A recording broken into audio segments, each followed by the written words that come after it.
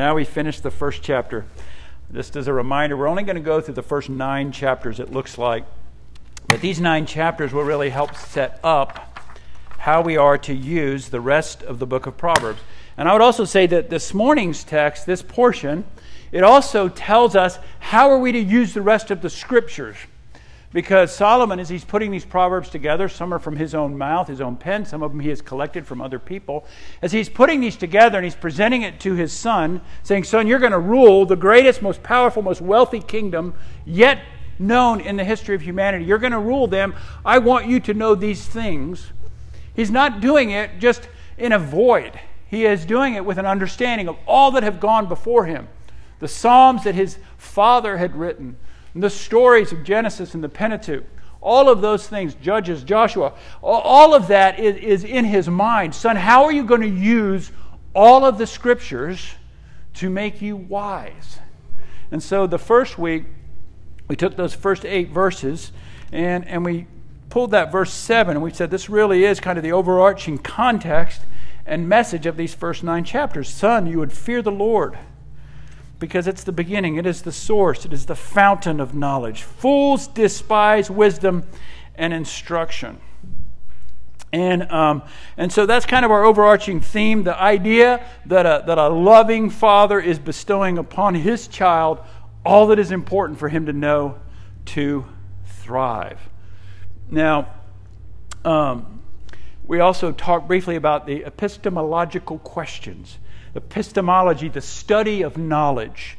And you no doubt have been in arguments with people, and you've been in an argument where you're absolutely certain that what you think is right, and that other person is absolutely certain that what they think is right, and you're just like at this impasse.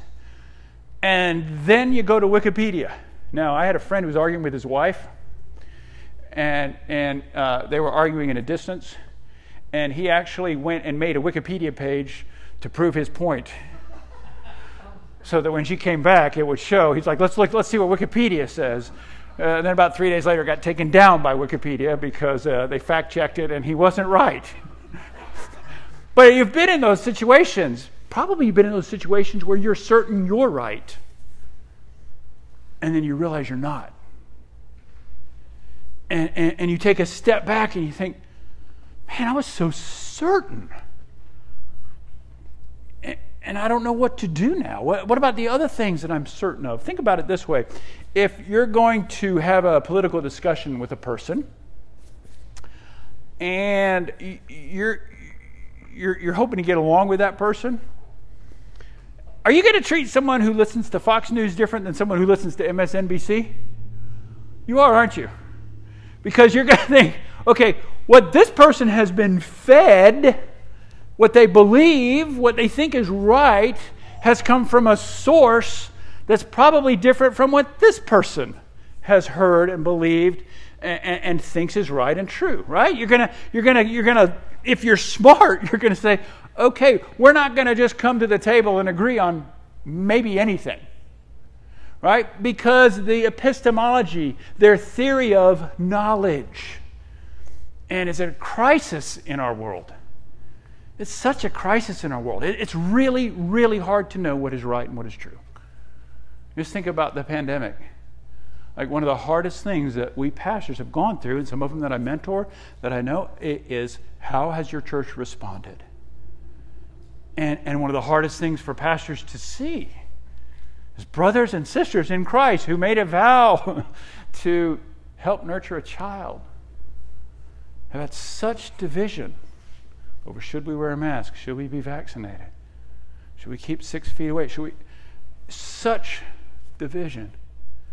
And so here in Proverbs, and the heart of these first 9 chapters, is this epistemological pretext that you will, my son, find your knowledge. You will find true truth from God. That will be the source. So if you think about it, the next stage in Proverbs 1 was him telling my son in verse 15, don't walk in the way of the crowd, of the gang that say to you, son, hey, let's go. We're going to go rob these people. We're going to make money easy. We're not going to have to work as hard. We're going to get things the easy way. My son, don't listen to them. What is he saying? Son, as you go on your path of life, you will have all different sources of knowledge that will come to you. Be so careful which ones you receive. How do you receive knowledge? How are you sure or certain of anything? Well, it could be the crowd, as he's already talked about in verse 15. You might be certain of things because of the way you feel. Probably at some point all of us get to that. Like, I know this is true because I just feel it is true. Or I know it's true because my experience. And let me tell you, your experience when you go to Chickenellis might be different than my experience when I go to Chickenellis. I feel like a kind of celeb when I go to Chickenellis. It's like, hey, Mark, what's going on? They may not treat you like that. Your experience, though it has a part of how you know things, shouldn't be trusted alone. In fact, R.C. Sproul, the late R.C. Sproul, says one of the most dangerous things you can do as a Christian is determine your theology by your experience. Certainly, it's part of how we know things. We know things by the testimony of others. In our society, victims will speak.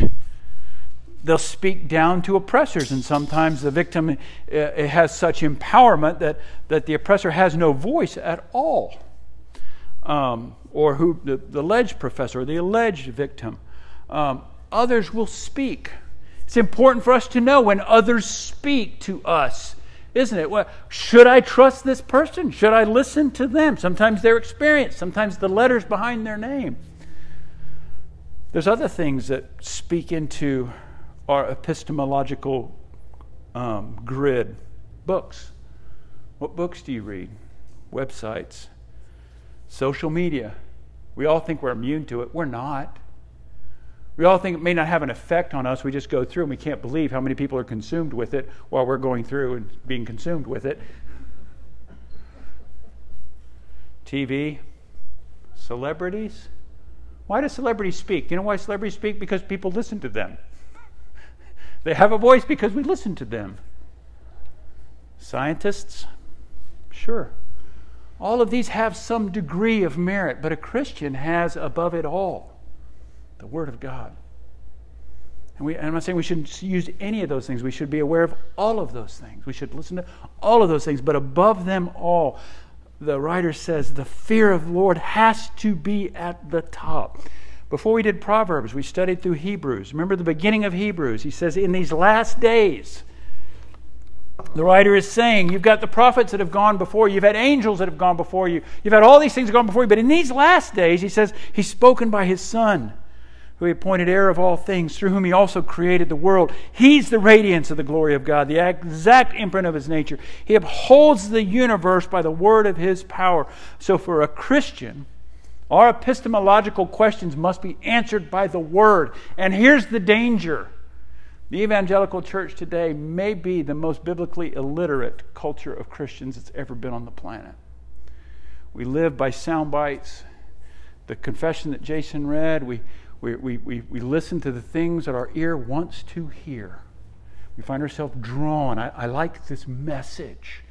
And the whole grid of our decisions doesn't become, how does this fit in with what our God is saying? Do they connect with me? Do they have something for my kids? But for us, for the people of God, His Word, His Spirit, and His Son, superior to all things. And so what we have in this closing portion of chapter 1, we have in a sense a sermon delivered by Lady Wisdom. And we see this in Proverbs. Concepts are personified. And so in the text we read, it's as if the dad is saying, son, I want you to listen to Lady Wisdom. I want you to hear her words. I want you to follow her. And it's a way for us to understand Lady Wisdom. So that's what we have here in verse 20. This is God's word Proverbs 1, 20-33. Please stand if you're able. Wisdom cries aloud in the street.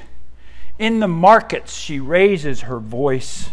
At the head of the noisy streets she cries out. At the entrance of the city gate she speaks. How long, O simple ones, will you love being simple? How long will scoffers delight in their scoffing and fools hate knowledge? If you turn at my reproof, behold, I will pour out my spirit to you. I will make my words known to you. Because I've called and you refuse to listen, have stretched out my hand and no one has heeded, because you've ignored all my counsel and would have none of my reproof, I also will laugh at your calamity. I'll mock when terror strikes you. When terror strikes you like a storm and your calamity comes like a whirlwind, when distress and anguish come upon you, then they'll call upon me, but I will not answer. They'll seek me diligently, but will not find me, because they hated knowledge and did not choose the fear of the Lord, would have none of my counsel, and despised all my reproof. Therefore, they shall eat the fruit of their way and have their fill of their own devices. For the simple are killed by their turning away, and the complacency of fools destroys them. But whoever listens to me will dwell secure and will be at ease without dread of disaster. Grass withers and the flower fades. The word of our God will stand forever. You may be seated. As Jason said this morning in our call to confession, this text is primarily about our attitude towards correction. Our attitude towards being corrected.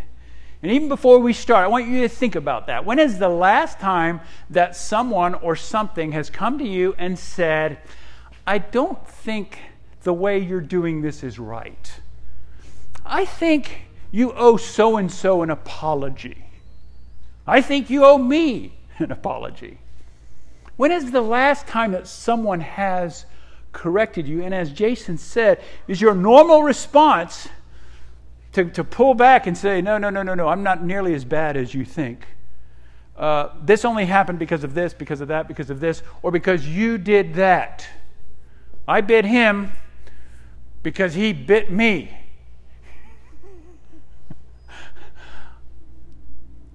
Is that your response? Here, Lady Wisdom is saying, oh, please, simple ones, please listen to my correction. That was the quote this morning in preparation. We've become a society that has equated love with acceptance. Acceptance not just of the person, which is fine, but of all that person believes and does and represents. If you love me, you accept all of my decisions and all of my behavior. We have become a society that says to correct someone is hate. To point out what is wrong and broken is hate.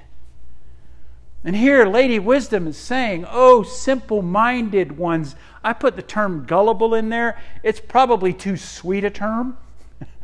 Because gullible kind of has that sense that it's just a sweet idiot. You know, just a sweet idiot. I just haven't had the opportunity to learn. And just, give me a break. I didn't know. It's not really that sweet in this text. Wisdom is saying, listen to me. And so think about how you respond to correction. And especially Christian rebuke, biblical rebuke, it really does show the level that you believe the good news of Jesus Christ. To the extent that you believe the good news of Jesus Christ, this good news, the gospel being, I am not accepted because I've performed well. I am not accepted because I've obeyed His rules ever since I was baptized. I'm not accepted because I'm above average. I am accepted because Christ has forgiven me and He's wrapped His arms around me and He says, you are mine. My righteousness has become yours. In the courtroom of God, you are not just not guilty, you're beloved. You're adopted. You belong to me. Not because you earned it, Not because you were a good son.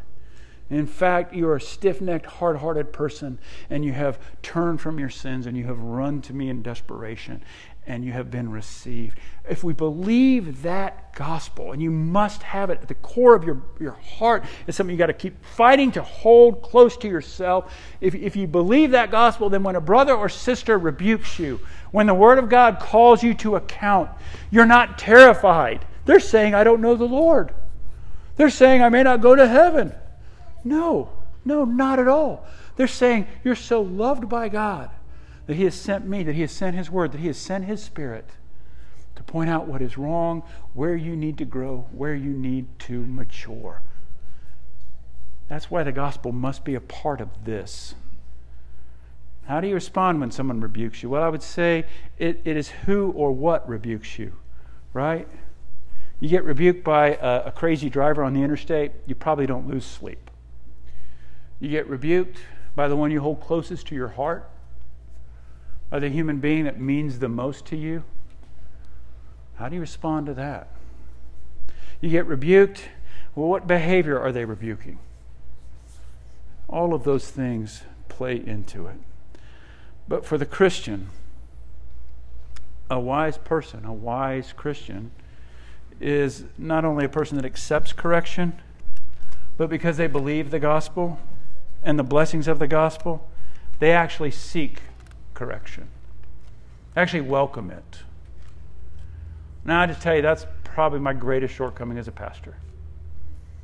I struggle with it all the time. I want everybody to like me. I want everybody to be happy that I'm their pastor. And I find it very difficult to rebuke because sometimes people don't like it. Most of the time, people don't like it. And if you pray for your pastor, you can pray in that area. It's a weakness of mine. And I bring it before the Lord. Like, Lord, help me gently rebuke. And I think part of the other reason it's hard for me is it's hard for me to rebuke someone without feeling self-righteous. Do you know what I mean by that? Because whatever I point out, whatever the Word points out, it's also pointing out in me. You know? And so sometimes it can come across as, listen, I've defeated this terrible idol of whatever, and I'm going to help you. As opposed to, I'm someone that's wrestled with this, and I think you're wrestling with it too. Let us bring this to the Father together. Let us talk through these things together. You know, we start small groups up in the middle of September. That's part of what it's going to be. It's going to be hard. We're inviting other people. Inviting other people into the closeness of our lives, to what we'd like to hide from everybody else. We're inviting other people into that. And the gospel tells us that brings wisdom, that brings growth, it brings maturity. And so, Christian, it's not just accepting it, but it's actually saying, I seek it. I seek it. Again, in couples counseling, I tell a couple, I'm like, it's like you're saying, hey, we're about to get married. By the way, when we're married, I really want you to tell me all the things that bother you about me. I'm expecting you to do that. And by the way, honey, do you know that I'm going to do that to you? Do you know that we're going to be so close that there'll be things that you're unaware of that I'm going to see in you? And when I tell it to you, our love is not at stake. When I point it out or when it becomes evident or becomes obvious, our love is not at stake. I'm pointing it out because I love you. Pointing out that you might be freed from this. And so we see this in three ways. In the text, I've broken it down in three parts. The first is wisdom's call. Wisdom's call to the gullible. And the second part is wisdom's laughing or mocking or rebuking the gullible. And then the third would be wisdom's judgment of the gullible. So the first four verses, 20 to 23, wisdom's call to the gullible. K.T. Aitken says, Lady Wisdom is no gentle persuader like this. She shouts, pleads, reasons, threatens, warns, and even laughs. Pulpit bashing and hellfire preaching, if ever there were. All quite unladylike, and nowadays also quite unfashionable, even frowned upon. She is a tough teacher. Now, I wish you guys knew my kids better, but my boys, man, I was always like, boys, please learn this verbally. Please learn this from me. Tammy and Kay will laugh, especially in things with driving. I lost my license when I was dating Tammy. So I'm like, boys, don't drive like I did when I was 16, 17, 18. Don't do it. Your insurance goes up. Everything, it's terrible. Don't do it. I remember one time I was getting mad at one of them, and I think Kay or Tammy were like, well, you know who their dad is, don't you? Like, but wisdom is a tougher teacher. Remember one, I'm like, hey, you're following too close. You're following too close. You're following too close. Yeah, Dad, I know. I'm fine. Hey, Dad, I just rear-ended a BMW. I'm like, oh, I'm so sorry. Dad, you're right. I hate being right. At this moment, I hate being right. And so wisdom calls to the gullible, cries out. And in our text, it's as if wisdom it's almost like wisdom is ubiquitous. It's everywhere, right? In our text, and this is the reason I say that he's really setting up a use for the rest of the scriptures. In our text, it says she calls out, not just from the temple, she calls aloud in the streets, in the markets, at the head of the noisy streets, at the entrance of the city gates. She cries out, she speaks. Solomon is saying, son, the wisdom of everything necessary for thriving humanity comes from God. It's not just moral law. Our God gives instruction in His Word about governments, about relationships, about employees, about business, about marketing, about how to deal with the poor, how to deal with the wealthy, how to deal with those who've been treated unjustly. Wisdom is given by God to all of those areas. It is a beautiful thing that wisdom speaks to us in all of these things. In the governing of the world, it is as though it is ubiquitous everywhere. And it calls also to everyone. God's wisdom is available to everyone. There seems to be a progression here as he is addressing the gullible. He starts off with the simple. How long, O simple ones, will you love being simple? Now, there are some kids that grow up and can't wait for the next stage.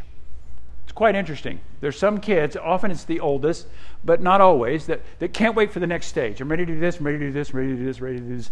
You know, I had a son at 16. Dad, I'm ready to get my own apartment. Like, no, you're not. No, you're not. There's time for that. There's time to take all of your lawn mowing money and spend it on stuff. But right now is not that time. And then there are those kids that don't want to. Like you might have one in your family. You might have been the one that wasn't excited about getting the driver's license. I had one that was not excited at all about getting a driver's license. We were so excited about getting a driver's license because we're like, oh, that's so great. We won't have to make 14 trips to the school every day. And there's ones like, I don't want to drive because then I'm going to be responsible for the car. I'm going to be responsible. I don't want it. So here it's saying the simple ones, they kind of love this simplicity. Because in their mind, they're like, the less I know, the less I'm responsible for. The less that I've been instructed, you know, when a parent says, why did you do that? Well, you never told me not to. And I remember my kids saying that, you never told me not to. I'm like, there's a million things I've never told you not to do that you should know not to do. I can't think of every possible dumb thing you would do and forbid it.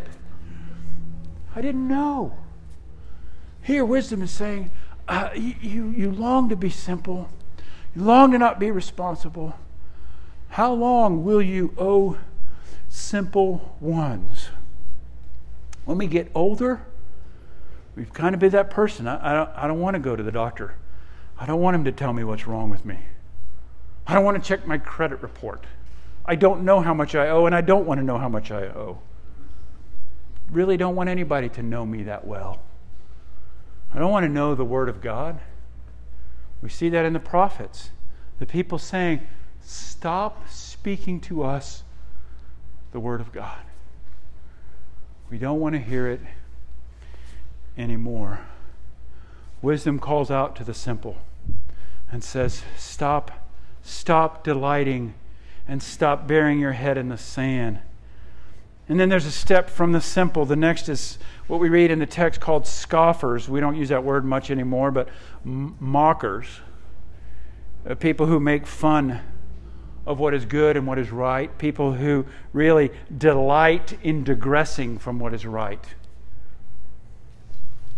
I vividly remember high school inviting some of my basketball team to come to one of our youth group meetings. I remember praying for them beforehand, thinking, oh Lord, would you save these guys that I play basketball with that I really enjoy? And several of them took the songs that we sang and they put filthy words to them. So at basketball practice, they would just make fun of me all the time. Take the holy songs of God and add horrible things to them. It seems that that's this progression from simple-minded to actually hating the truth of God. When we study Romans after we get through with Proverbs, we see that. We see this digression from God's truth being made known to them, and then they turn against it, and then they delight in turning against it, and then they invite other people to turn against it. Mockers make fun of everything. And it's important to know they're not making just fun of you. They're making fun of our God. They're mocking our God. Wisdom cries out to them. Lastly, the fools. It seems like our writer here goes back to the theme of two types of people: the wise and the foolish, the humble and the proud. Fools hate knowledge. They love to live in ignorance, the writer says. And yet in the midst of this, at verse 3, we have a gospel call. We have verse 23. Scoffers, fools, simple ones, if you turn at my reproof, my correction, my call to repentance, if you turn, I'll pour out my Spirit to you, and I will make my words known to you. I wish we could spend 1 week just on that verse. What's he saying? Wisdom is saying to you, I am showing the knowledge of God, what is righteous and true and pure and holy, and I'm showing it to you so that you'll turn to me. If you turn to me, if you humble yourself before me, I send my Holy Spirit to you. Now here's an interesting thing, again, especially in our little subculture here. When God sends the Spirit, some Christians believe when God sends the Spirit, you don't need the church, you don't need the Word of God, you don't need accountability, you don't need any structures because you have the Holy Spirit. The exact opposite is true. Our text says, I send the Spirit to you. What's the first thing the Spirit does in our text? Helps us understand the Word. That's why we pray for lost people. That's why Christians pray, help me in my unbelief, God. Help make this clear to me. Help me in these struggles. I will send my Spirit to you. And here's the wisdom's first call to the gospel. Turn at my correction. Don't make excuses. Don't belittle or mock. Don't put your head in the sand. Own up to your failures. And I'll pour my Spirit on you. And you'll understand my words. And again, I ask you, how do you receive rebuke and correction? Do you hide from it? You stay away from people that might make you feel a bit uncomfortable? Or do you turn to the Lord and say, thank you? Thank you for your instruction. Thank you for your correction. Secondly, wisdom then in verses 24 to 30, it seems very harsh. This wisdom laughing at the gullible. But I want you to understand it in this manner. The lex talionis, the eye for an eye, the justice of God. The writer is carefully taking, and in the Hebrew it's a chiastic structure, and so it's not we don't think that way. Like we always think point 1, 2, and 3. A lot of the Hebrew's teaching would be point 1, and then at the bottom would be point 1, point 2. But here, this highlight is, you're getting what you deserve. You who made fun of all of God's wisdom. You who refused to take my hand when I offered it to you. You who laughed at me. See who is laughable now. Right? That's our old idiom, right? He who laughs last, laughs loudest. He who laughs last, laughs loudest. He who laughs last, laughs best. That's the understanding, right? That's just proverbial wisdom. You might be making fun of me, but you're choosing this wrong path, choosing this wrong path, and then all of a sudden it comes back on your head, right? That's already been in the first part of Proverbs, isn't it? You're laying a net in front of all the birds. You're going to get caught in your own trap. It's the exact thing wisdom is saying here. You have laughed at me. You have scorned me. You have ignored me. Look at what they're guilty of. Verse 24, you refuse to listen. Verse 24, you refused God's helping hand. Verse 25, you ignored God's counsel. 25, you didn't want anything to do with God, and you have spurned His reproof. Verse 29, you hated knowledge. You chose to not fear the Lord. You think why those first commandments are about our relationship to God? You think why God says most important that I am He, that you don't have idols, that you keep my day, that you worship me alone, that you hold my name? You refused all of those things. You refused my counsel and you despised my reproof. Our God is a God of justice and a God of mercy. Deuteronomy 4, the Lord your God, O Israel, as they're entering the promised land. Don't forget, O Israel, the Lord your God is a consuming fire. He is jealous for you. And so what happens? They get what they've earned. They get what they deserve. We don't necessarily celebrate so much their disaster as we celebrate the triumph of God's justice. And every human being longs for God's justice. It's fallen in the way we think, but when we say things like that's not fair, that's not right, we're in a sense saying as image bearers of God, we care about His justice. And we celebrate God's justice. Remember, this is given to a son, a child that He loves, and it's given to him as warning. O son, this is what will happen if you fail to listen to the Word of God. And then here's what they receive. They mocked, they're now mockable, laughable. Terror, calamity, distress comes upon them like a storm. And though you cry out to me, the day is past for your salvation. Important. It's a warning. There is a day coming when you won't be able to cry out anymore. The day coming where every knee will bow. And they will realize, every fool, every mocker will realize, I was dead wrong.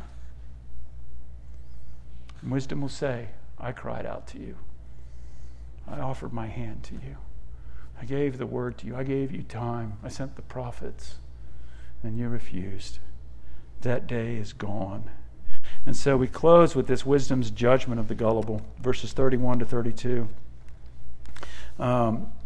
And again, think about this for the son. Son, as you go through life and you see those who seem to have everything easy, keep an eye on their ending. Watch. Don't believe the hype. Don't believe the tweets. Don't believe what is put out there. Watch for their ending. Learn from it. It says they receive what they gave out, and it's almost like suicidal. They destroyed themselves. And I don't know if you've seen this, but there comes a point in many human beings' lives where they say, I would rather die than say I'm sorry. I would rather die than admit I'm wrong. To me, it would be better to die than to humble myself. And that's exactly what happens. Pride gets such a hold. The gospel just seems not to penetrate the heart that says, I'm right and I must declare myself right. And even if everyone around me thinks I'm wrong, I am right. And even though the course of their life shows failure after failure after failure, they refuse to repent. And so their judgment comes upon them. They receive what is due. Complacency, that's how it starts. Being simple-minded, and then purposeful ignorance. I don't want to go there. I don't want to read that. It always makes me feel bad. I don't want to go to that church. They have this liturgy where we're supposed to be quiet and repent. I didn't do anything bad this week. I don't want to even think about that. That's not fun. It doesn't make me happy. Complacency, purposeful ignorance, mockery, and then outright rebellion against God. They destroy themselves. There is no bliss in ignorance of the living God. But even in this text, verse 33, there is a second call to the gospel. We saw it in verse 23, if you turn. Verse 33, but whoever listens to me will dwell secure, will be at ease, without dread of disaster. Think about that as every human being. Is that not what every human being wants? I would like to dwell secure. Dwell secure. Probably shouldn't mention this, but I started watching The Walking Dead after Bo told me there was a couple seasons I missed. And that's all they want, isn't it? We'd like to dwell secure. Every season is the same. We're going to try to find a place where we can dwell secure. And then the problem is within. Dwell secure, be at ease. Isn't that the promise that the mockers have given? Throw your lot in with us. Nobody's going to tell us what to do. We'll share a common purse. We'll take from those who have too much. Lady Wisdom says, turn from your sin.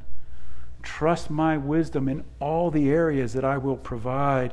You'll dwell secure, you'll be at ease, and you will have no dread of disaster. One writer put it this way: wisdom rejoices in turning the present upside-down world right side up. When wisdom overturns folly, righteousness ousts wickedness, knowledge overcomes ignorance, humility topples pride, and life swallows up death.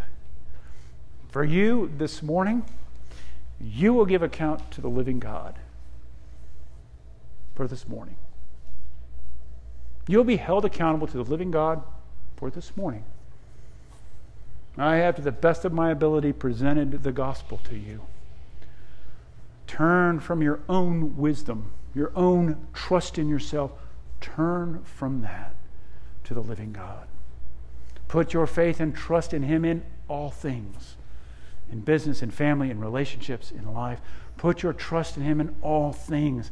Enter into a relationship with Him that says, you are a father, I am your child. You will reprove, you will find things, you will lead me in the way, and I will not resist your reproof, your rebuke, and your correction. Let's pray. Father, we thank you that your word speaks of Christ even in the Old Testament, even in the Proverbs. For Christ is the Son whom you adore.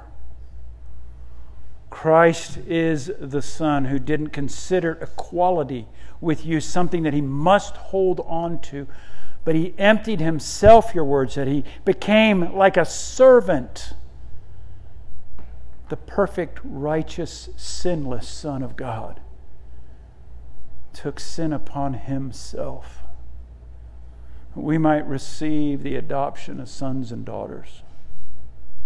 Why would we not listen to Him who gave so much? Why would we not fully entrust Him above all other sources of knowledge and wisdom?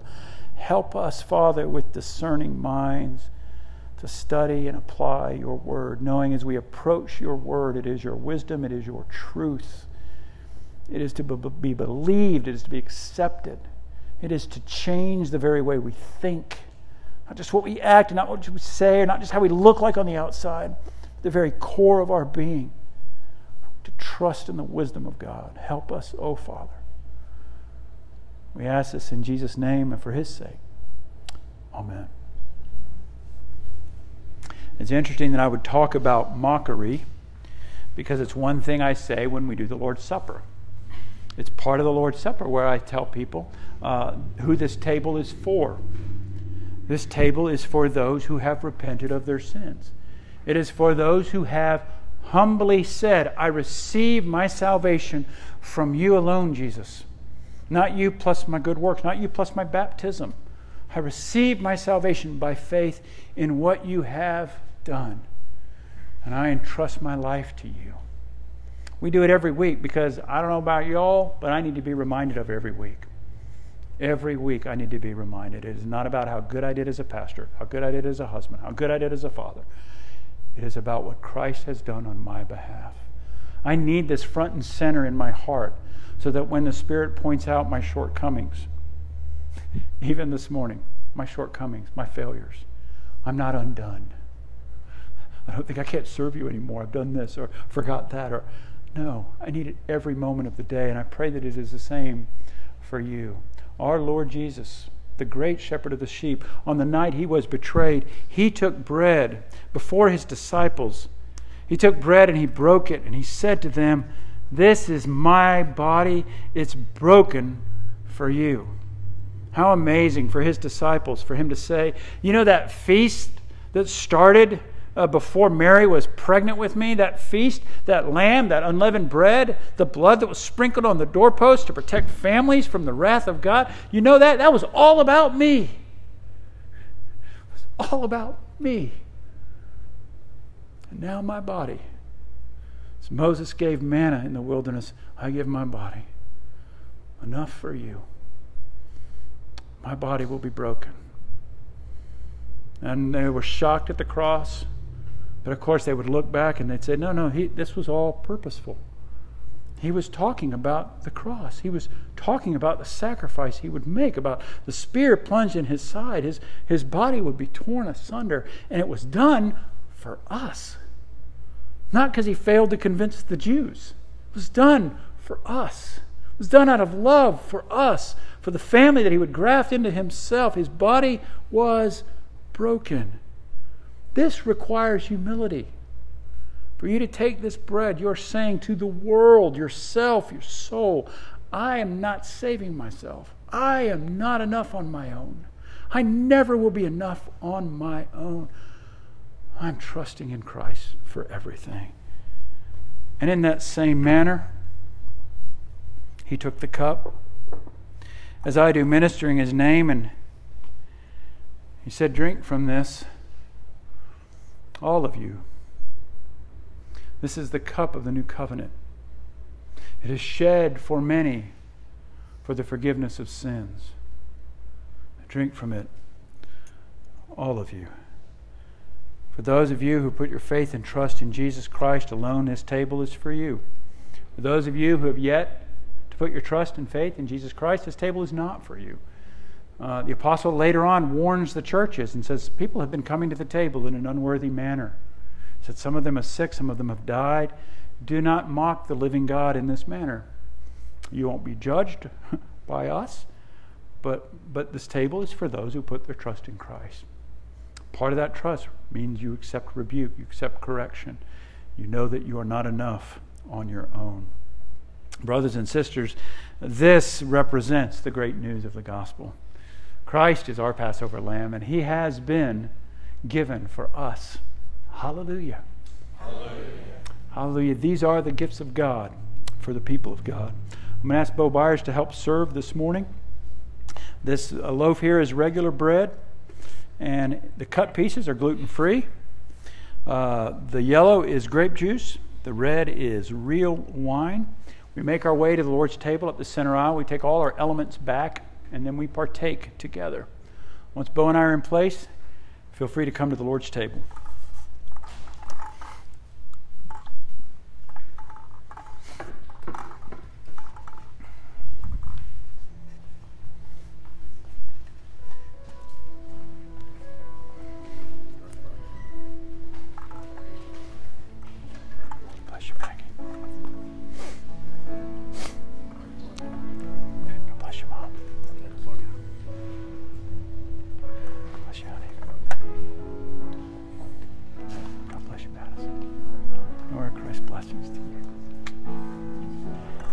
Christ's blood given for you.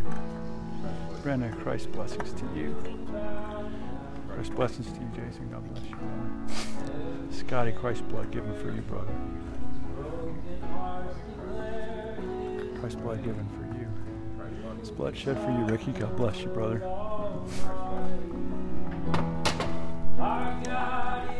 Christ's blood given for you, Angie. Claire, Christ's blood given for you. Christ's blood given for you, Anna. Sam, Christ's blood shed for you, sister. Travis, Christ's blood given for you, brother. Christ's blood given for you, Jake. Donna, Christ's blood given for you. Morgan, Christ's blood given for you, sister. Corby, Christ's blood shed for you, brother. Christ's blood shed on your behalf. God bless you. Christ's blood given for you. Blood shed for you. God bless you. Christ's blood given for you. God bless. Heather, Christ's blood given for you, sister. God bless you. Taylor, Christ's blood shed for you. AJ, Christ's blood given for you. Levi, Christ's blood shed for you. That's just water. You can put that back. Grab that white. No, grab the white one, right? I mean that. Yeah, right there. Lynn, Christ's blood given for you. Amanda, good to see you, sister. God's blood given for you.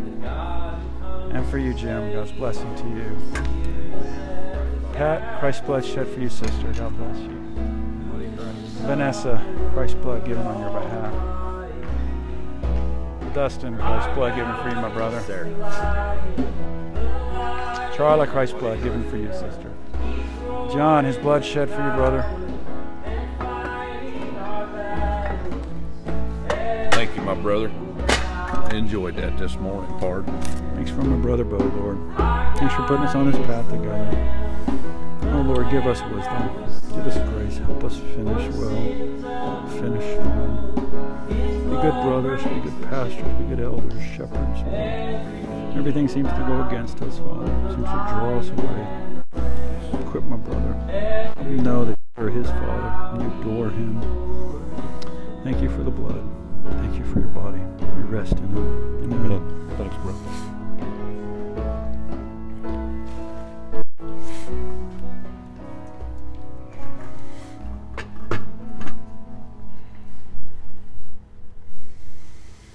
So I'm aware that much of the first part of Proverbs will speak in generalities.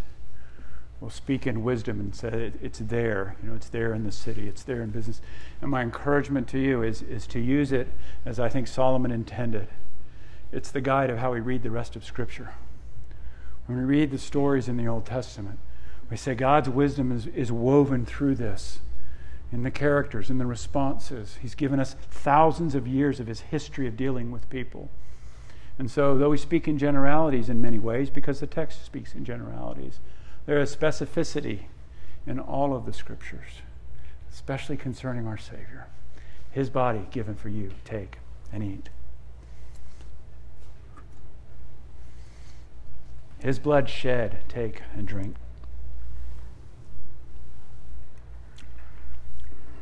Stand and sing.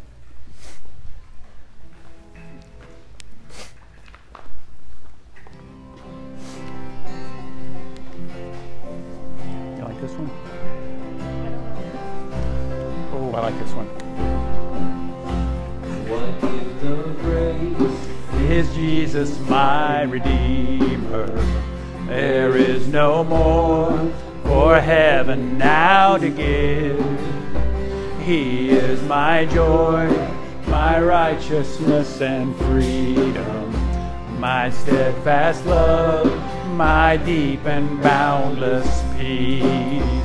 To this I hope, my hope is only Jesus, for my life is wholly bound to His. Oh, how strange and divine, I can sing, all is mine, yet not I, but through Christ in me.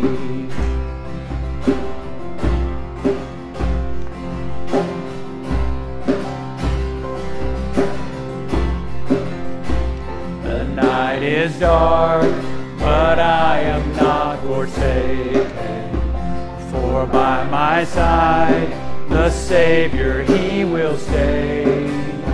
I labor on in weakness and rejoicing, for in my need His power is displayed.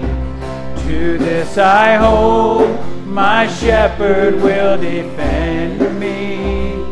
Through the deepest valley He will lead. Oh, the night has been won, and I shall overcome, yet not I, but through Christ in me.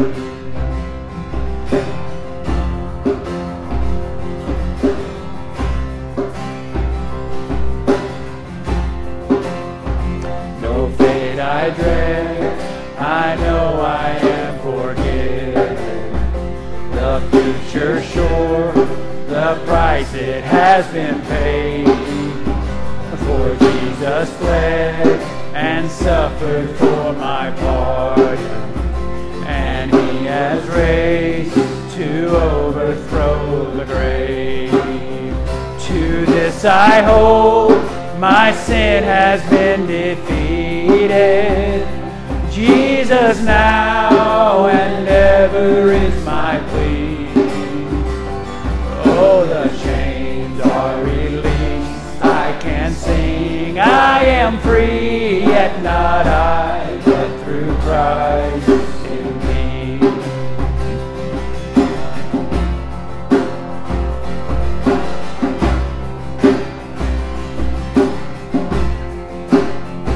With every breath I long to follow Jesus, for he has said that he will bring me home, and day by day I know he will renew me, until I stand with joy before the throne.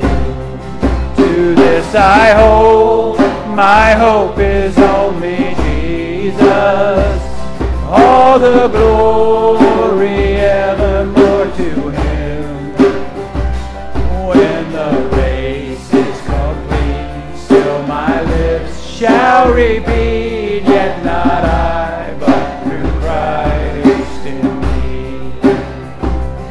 When the race is complete, still my lips shall repeat, yet not I, but through Christ in me. Yet not I, but through Christ in me. Oh, what a wonderful Savior, to save sinners such as us, and to call us his children. And that is what we are, the children of God. And now, let us go forth, sons and daughters of the King of Kings and the Lord of Lords.